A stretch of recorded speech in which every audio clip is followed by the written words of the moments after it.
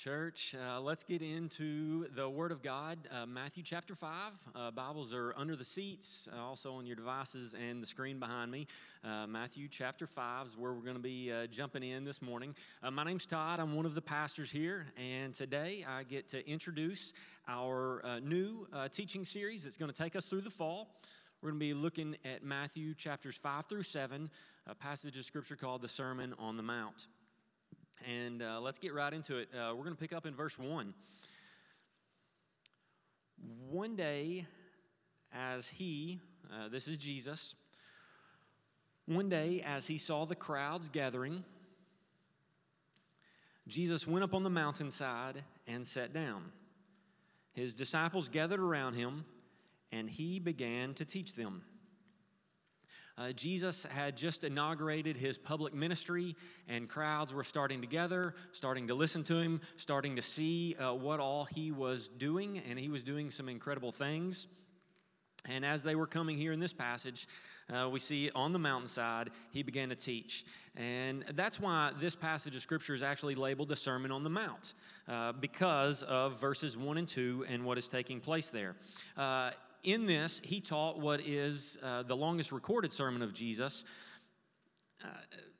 here in these couple of chapters. And if you read it straight through today, it'll take you just about 15 minutes to read through. It is packed with relevant and challenging teaching.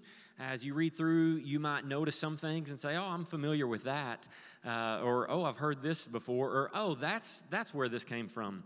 But it is packed with solid, incredible, life-giving teaching from our Savior, Jesus Christ.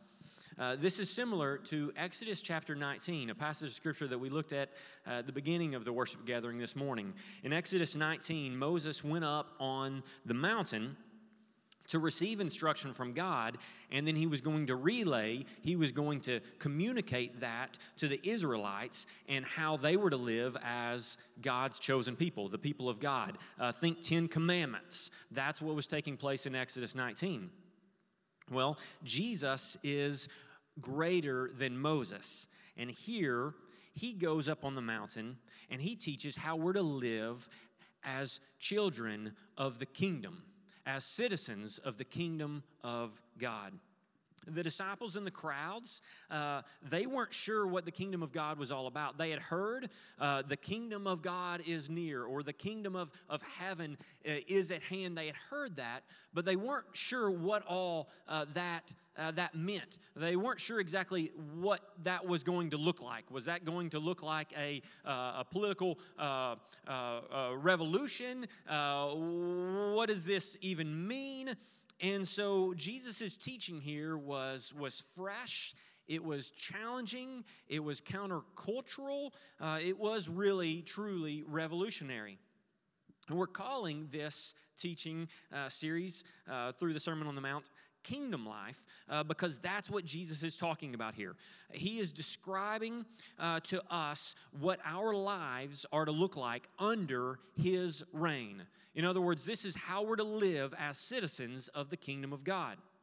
Now, when we look and we read Matthew 5 through 7, we need to be careful not to read it without considering the cross.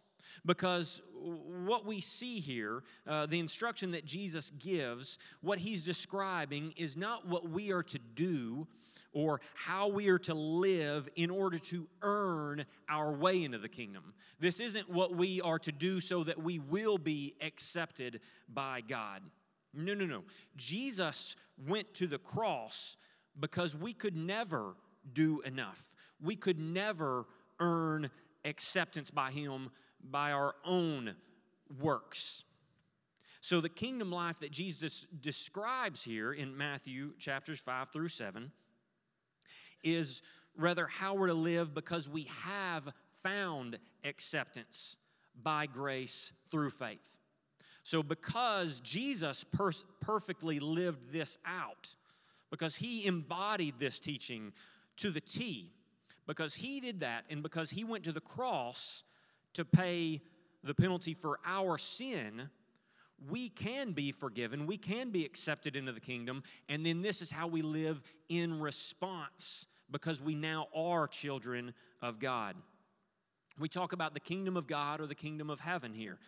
And there's an already not yet aspect to the kingdom of God. It's both present and it's future. So we're getting a little bit of a taste of it right now as we live as children of God.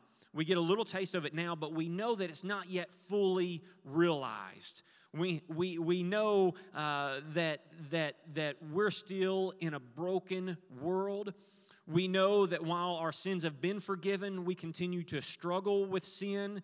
We know that while we have been adopted as God's children, we know that we're not yet living with Him in a perfect paradise. And so there's this already not yet aspect to the kingdom.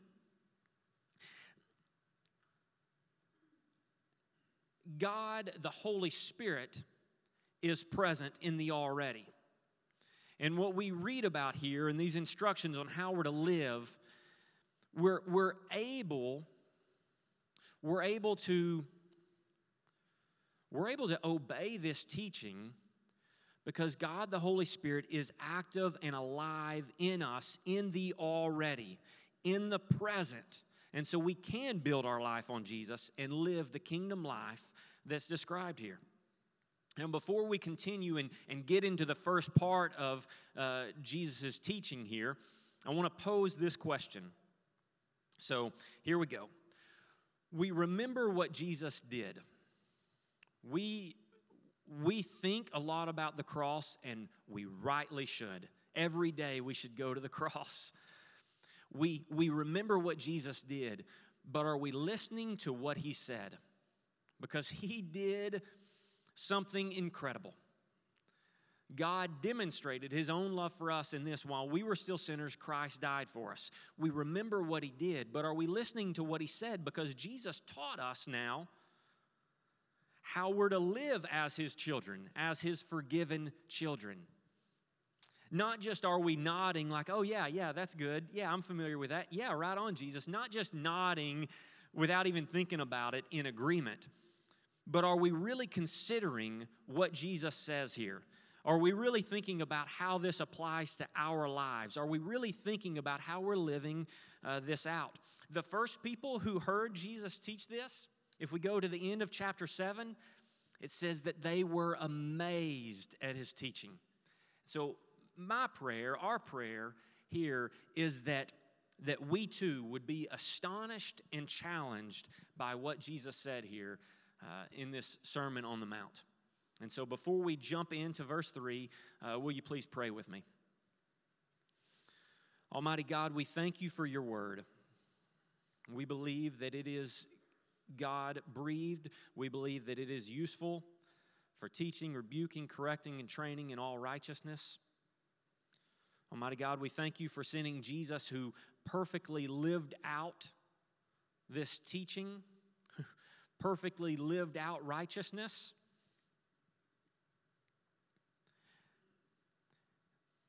And made a way for us to be adopted into Your family. We thank You for this teaching from Jesus that we are reading today.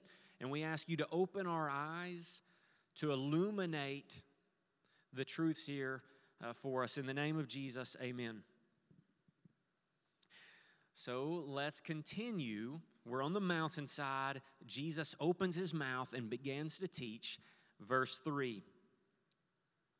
God blesses those who are poor and realize their need for Him, for the kingdom of heaven is theirs. Now, I realize we just read this through, but something that I found in my house needs to be done for something to be communicated clearly is it needs to be repeated. And so Debbie has to repeat a lot of things to me, and we have to repeat a lot of things to our children. And so, yes, we just read this, but we're going to repeat it. We're going to read it again and think about each one as we go through here. Verse 4, God blesses those who mourn, for they will be comforted. God blesses those who are humble, for they will inherit the whole earth. God blesses those who hunger and thirst for justice, for they will be satisfied. God blesses those who are merciful, for they will be shown mercy.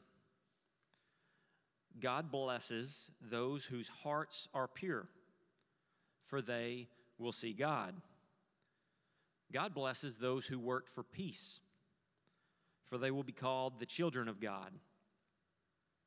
God blesses those who are persecuted for doing right, for the kingdom of heaven is theirs.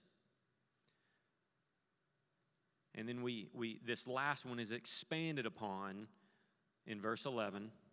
God blesses you when people mock you and persecute you and lie about you and say all sorts of evil things against you because you are my followers. Be happy about it. Be very glad, for a great reward awaits you in heaven. And remember, the ancient prophets were persecuted in the same way. Attitude. This is what we're reading about here. Some attitudes that children of the kingdom of God are to have. These are often called the Beatitudes, and that comes from the Latin word for blessed, which is beatus. And what we see over and over again in this passage is God blesses those who, God blesses those who, God blesses those who. And what this means is that these people who are poor in spirit, who mourn, who are humble, who hunger and thirst for righteousness, these people have God's blessing, God's approval upon them. And think about it like this. Those who are poor in spirit are in a real relationship with God. He's accepted them. They're accepted in His family. Those who hunger and thirst for justice, they have God's acceptance. They are in a relationship with Him. His blessing is on them. So this is describing people who are in relationship with God, sons and daughters of the King. We're going to walk through each of these now again, repetition. We're going to walk through each of these and for just a moment considering each one and what it might look like in our lives, what it looks like today, where we see it. And the challenge I have for you is to pick out one that stands out to you. And it might stand out to you for a couple of reasons. One reason that one of these might really stand out and jump out to you is because you really see it being lived out by someone. You see it being lived out and you're like, wow, God is really shining in that person in this way. Another reason that one of these might stick out to you is because you're feeling challenged. Because you're like, oh, that's a real struggle for me. I've really been tripping up in this area. And so it sticks out because you feel challenged to grow in a particular attitude here that Jesus teaches about. So the first one is poor in spirit. God blesses those who are poor and realize their need for Him. Some translations, poor in spirit. And what that's talking about is recognizing need for God's help. A person who is poor in spirit realizes that, spiritually speaking, they are bankrupt. They have nothing to bring to the table. Their pockets are empty. County fair and kids want to get on a ride and they realize, oh, my pockets are empty. I need mom or dad to give me some money to jump on a ride. I need someone else's help. And those who are poor in spirit realize that, wow, I'm a sinner and I've fallen short of God's standard. I need His help. So those who are poor in spirit, there's no room for pride. There's no room to be proud or to boast about how good we are because we realize just how weak we are and how much we need a loving Savior. God blesses those who mourn. They will be comforted. Right now, we might get a little comfort in this already stage of the kingdom of God, but we know that ultimately we will be comforted. We'll be in a place where there are no more tears and no more death. But God blesses those who mourn. And what we're thinking about here is a sadness or a grief over the brokenness in the world. A person who mourns, looks around and checks out the world news, and their heart hurts because of the hatred, because of the wickedness that's still taking place, that's still going on. A person who mourns considers sickness and death, and they're not apathetic towards it and just move on and they're not shaken, but sometimes they shed tears. And it's okay to shed tears. It's okay to be sad because we are still living in a broken world. God blesses those who are humble, for they will inherit the whole earth. With this humble or this humility, we're thinking about a desire to see others go first. Humility is not to think less of yourself. It's not to put yourself down and say, oh, I'm no good. I'm just a nobody. I'm awful. I'm a wreck.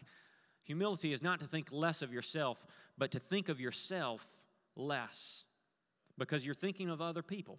And so a person who's humble wants to see others get their way. A person who's humble wants to see others go first. You know, Jesus said the first shall be last and the last shall be first.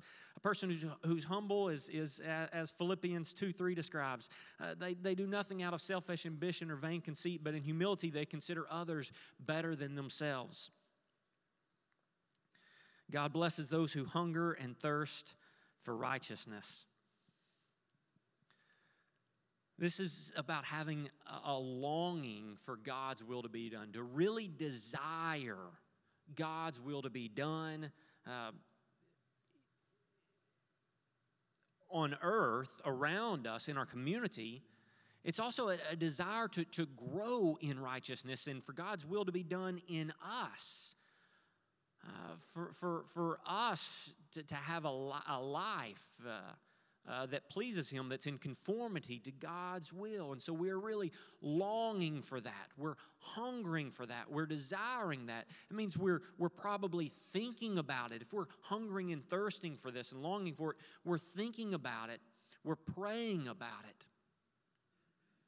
We are chasing it. If you hunger and thirst, if you really desire something in life, chase your dreams. Well, that's what we do. We chase it. We go after it. We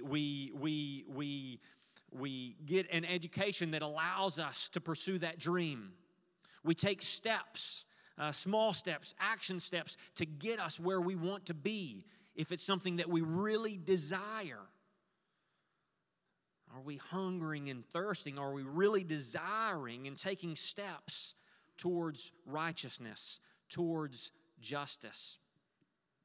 God blesses those who are merciful, for they will be shown mercy. With this, we're thinking about showing kindness and forgiveness. I know those that are around me, I need their kindness and forgiveness on a regular basis because we mess up, because we're imperfect. I need forgiveness from those around me. I need kindness to boost me, to pick me up from those around me. You can look in your different contexts and you can see folks who they need some kindness. They're in a bad spot right now. They may be hurting right now. God blesses those who are merciful and are thinking about those other individuals around them and thinking, how can I show kindness to them? God blesses those who are looking around them, maybe those that they've been hurt by, and how can I show forgiveness, extend forgiveness to them? We read on. God blesses those whose hearts are pure. And your mind may go to Psalm 51:10, and this is a prayer that David prayed, a prayer of repentance. And in Psalm 51:10, David prayed, "Create in me a pure heart, O God, and renew a steadfast spirit within me." God, give me integrity. Let me not be two-faced. Let me not be something around others and dark and wicked and sinful when I'm by myself. But having a pure heart is about having integrity in all areas of our life, no matter who we're with. If we're with our buddies, if we're with our coworkers, if we're with our family, we're the same person. We're not hiding something. We're not keeping secrets, but we have integrity in all areas of our life. And then we read, God blesses those who work for peace. A person who works for peace is promoting peace in all situations. And here's the reality is we have conflict in our homes. In my home, there's conflict. We have conflict from time to time. We're having to work things out. Sometimes in our neighborhoods and with our neighbors, we have some conflict because of what one property owner does and what another one doesn't want them to do. There's conflict in our neighborhoods and on our streets. We have conflict in our workplace. We have conflict in our schools, students. When folks are gossiping about someone else or not hanging out with someone and there's conflict, there's a break in the relationship there. In work situations where those meetings get really tense and really hot, God blesses those who work for peace in all situations. And then we get to the 8th one. And this 8th one really is a result of the other 7. So these first 7, if we are pursuing righteousness, if we are merciful, if we are poor in spirit, well then this 8th one is going to be happening. And if this 8th one's not happening, it may mean because we're not living out those other attitudes that Jesus describes here. The 8th one is God blesses those who are persecuted for doing right. And with this, we're thinking about being wrongly treated because of faith. 2 Timothy 3:12 says, in fact, everyone who wants to live a godly life in Christ Jesus will be persecuted. Everyone who wants to live a godly life will be persecuted. And we can think about the persecution, which is very real in some parts of the world where maybe there's not religious freedom. But there's also persecution, and that might mean a person who's a follower of Jesus Christ and their family that laughs at them because, hey, they are taking Christ seriously, or other associates and other peers who say, discount you because you have a pure heart and you have integrity in a certain area and you might not go along with another way of thinking. And so this persecution can look a lot of different ways, and Jesus describes it there. Mock you, persecute you, lie about you, say all sorts of evil things about you. And if we're living out these other 7, well, there's going to be some friction. There's going to be some rubbing against the world that we live in that's going to take place. So that's the list. We've walked through it. We've repeated it now several times this morning. And so the question I've got with this as we've gone through those is to refer back to that question I asked. Which of these stands out to you? Which one of these stands out to you that you're seeing really lived out by someone else and you're able to praise God for it? Or it stands out to you because you see, this is a weakness, this is a struggle I have, and you desire to grow in this area. You desire to make some changes. And so the question is, what are you going to do about it? There's a good chance that I might not do anything about it because I forget all the time. If I have something to do during the week, if I don't write it down in my weekly notebook, if I don't put it in the calendar on my phone, odds are it's not going to get done by the end of the week. I'm going to completely miss it because I'm going to forget about it. And so when we say, which of these is God, really pointing out to us, what are you going to do about it? Well, there's a chance that you're going to be like me and you're going to forget and you're going to do nothing about it.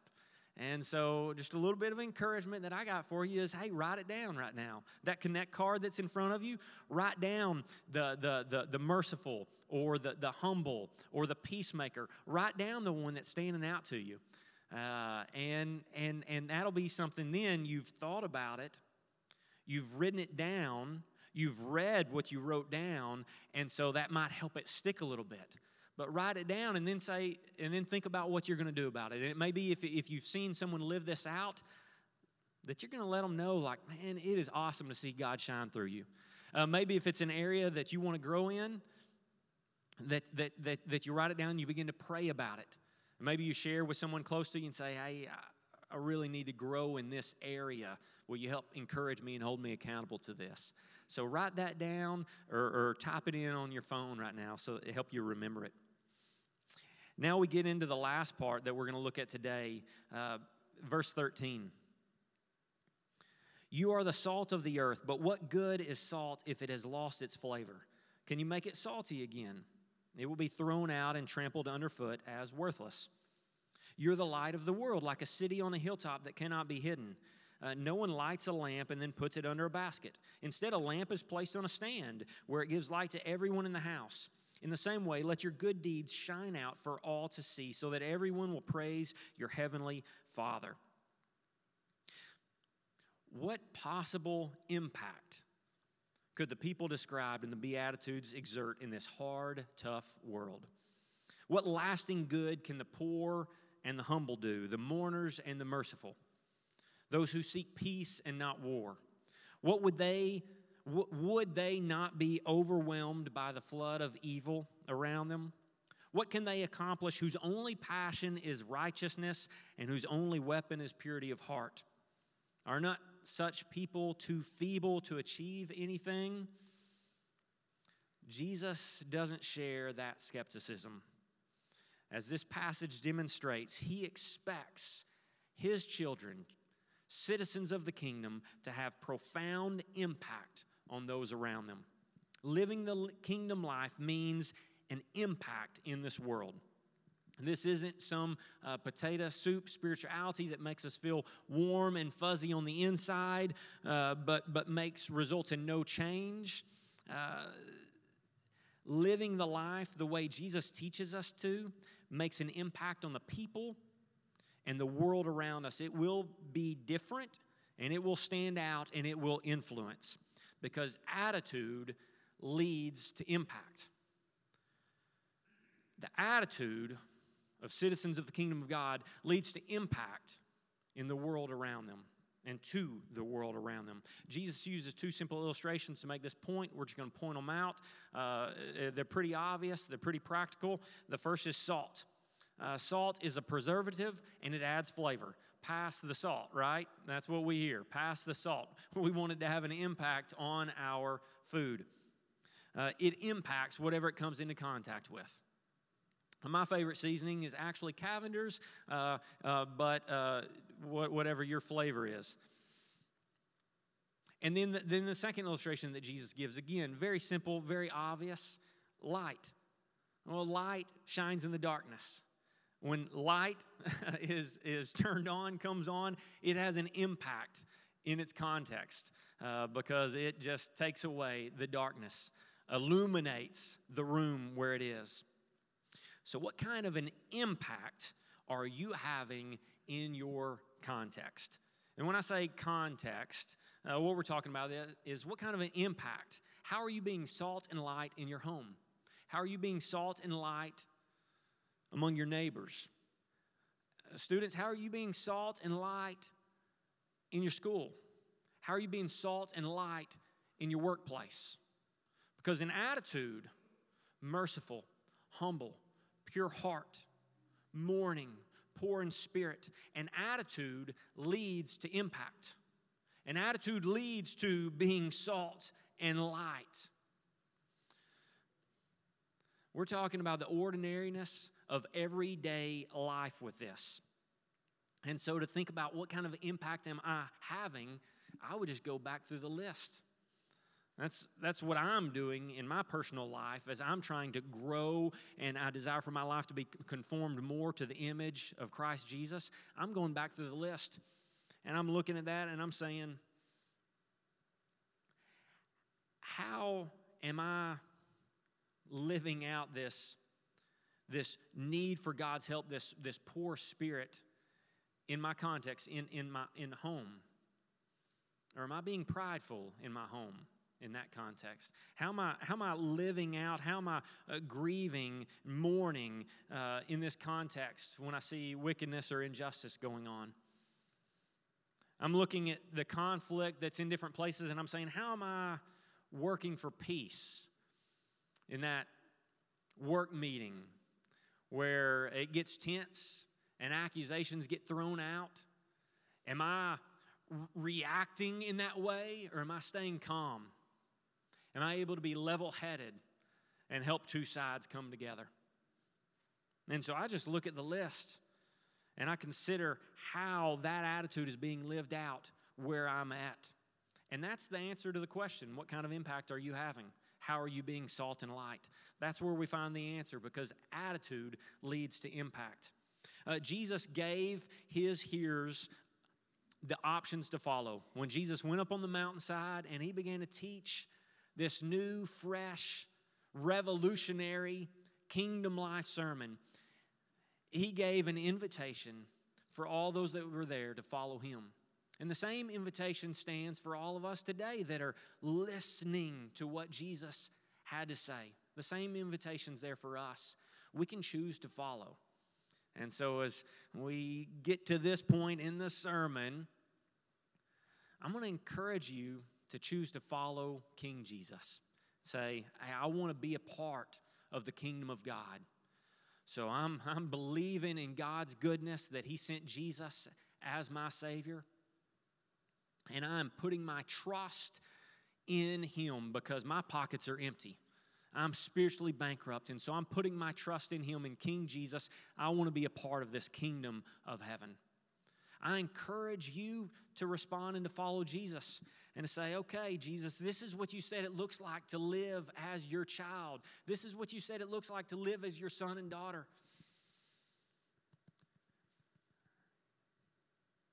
God, give me a pure heart, a steadfast spirit. God, break my heart over the hate and the sin in our world. Break my heart over my own sin. You have an invitation to follow. And say, God, as I look at what you say about living as your child, help me to show kindness and forgiveness to those that are in my home, first place, that live next door to me, second place, that I see every day at school or work, and I know they're going through stuff. I know they're hurting. I know they've been mistreated. Help me to show kindness and forgiveness to them. We have an invitation to follow Jesus. Ways to respond here. You can take action first off, of course. And then maybe one of those attitudes stood out to you. Write it on your connection card, on that connect card. Write that attitude down. Drop it in the box on your way out. Hey, we're going to be praying for you that God will help you grow in that area, that you'll see change in that area. And so write that down on the Connect card, and also you can talk to one of our friends in the Connect corner that are in the back of this room after the worship gathering if you want to just talk to somebody today, if you just want to pray with someone today. And so kingdom life, what Jesus had to say for us, to us. Let's pray right now. Father in heaven, thank you for this word. Thank you for your Son, our Savior, and his words of life.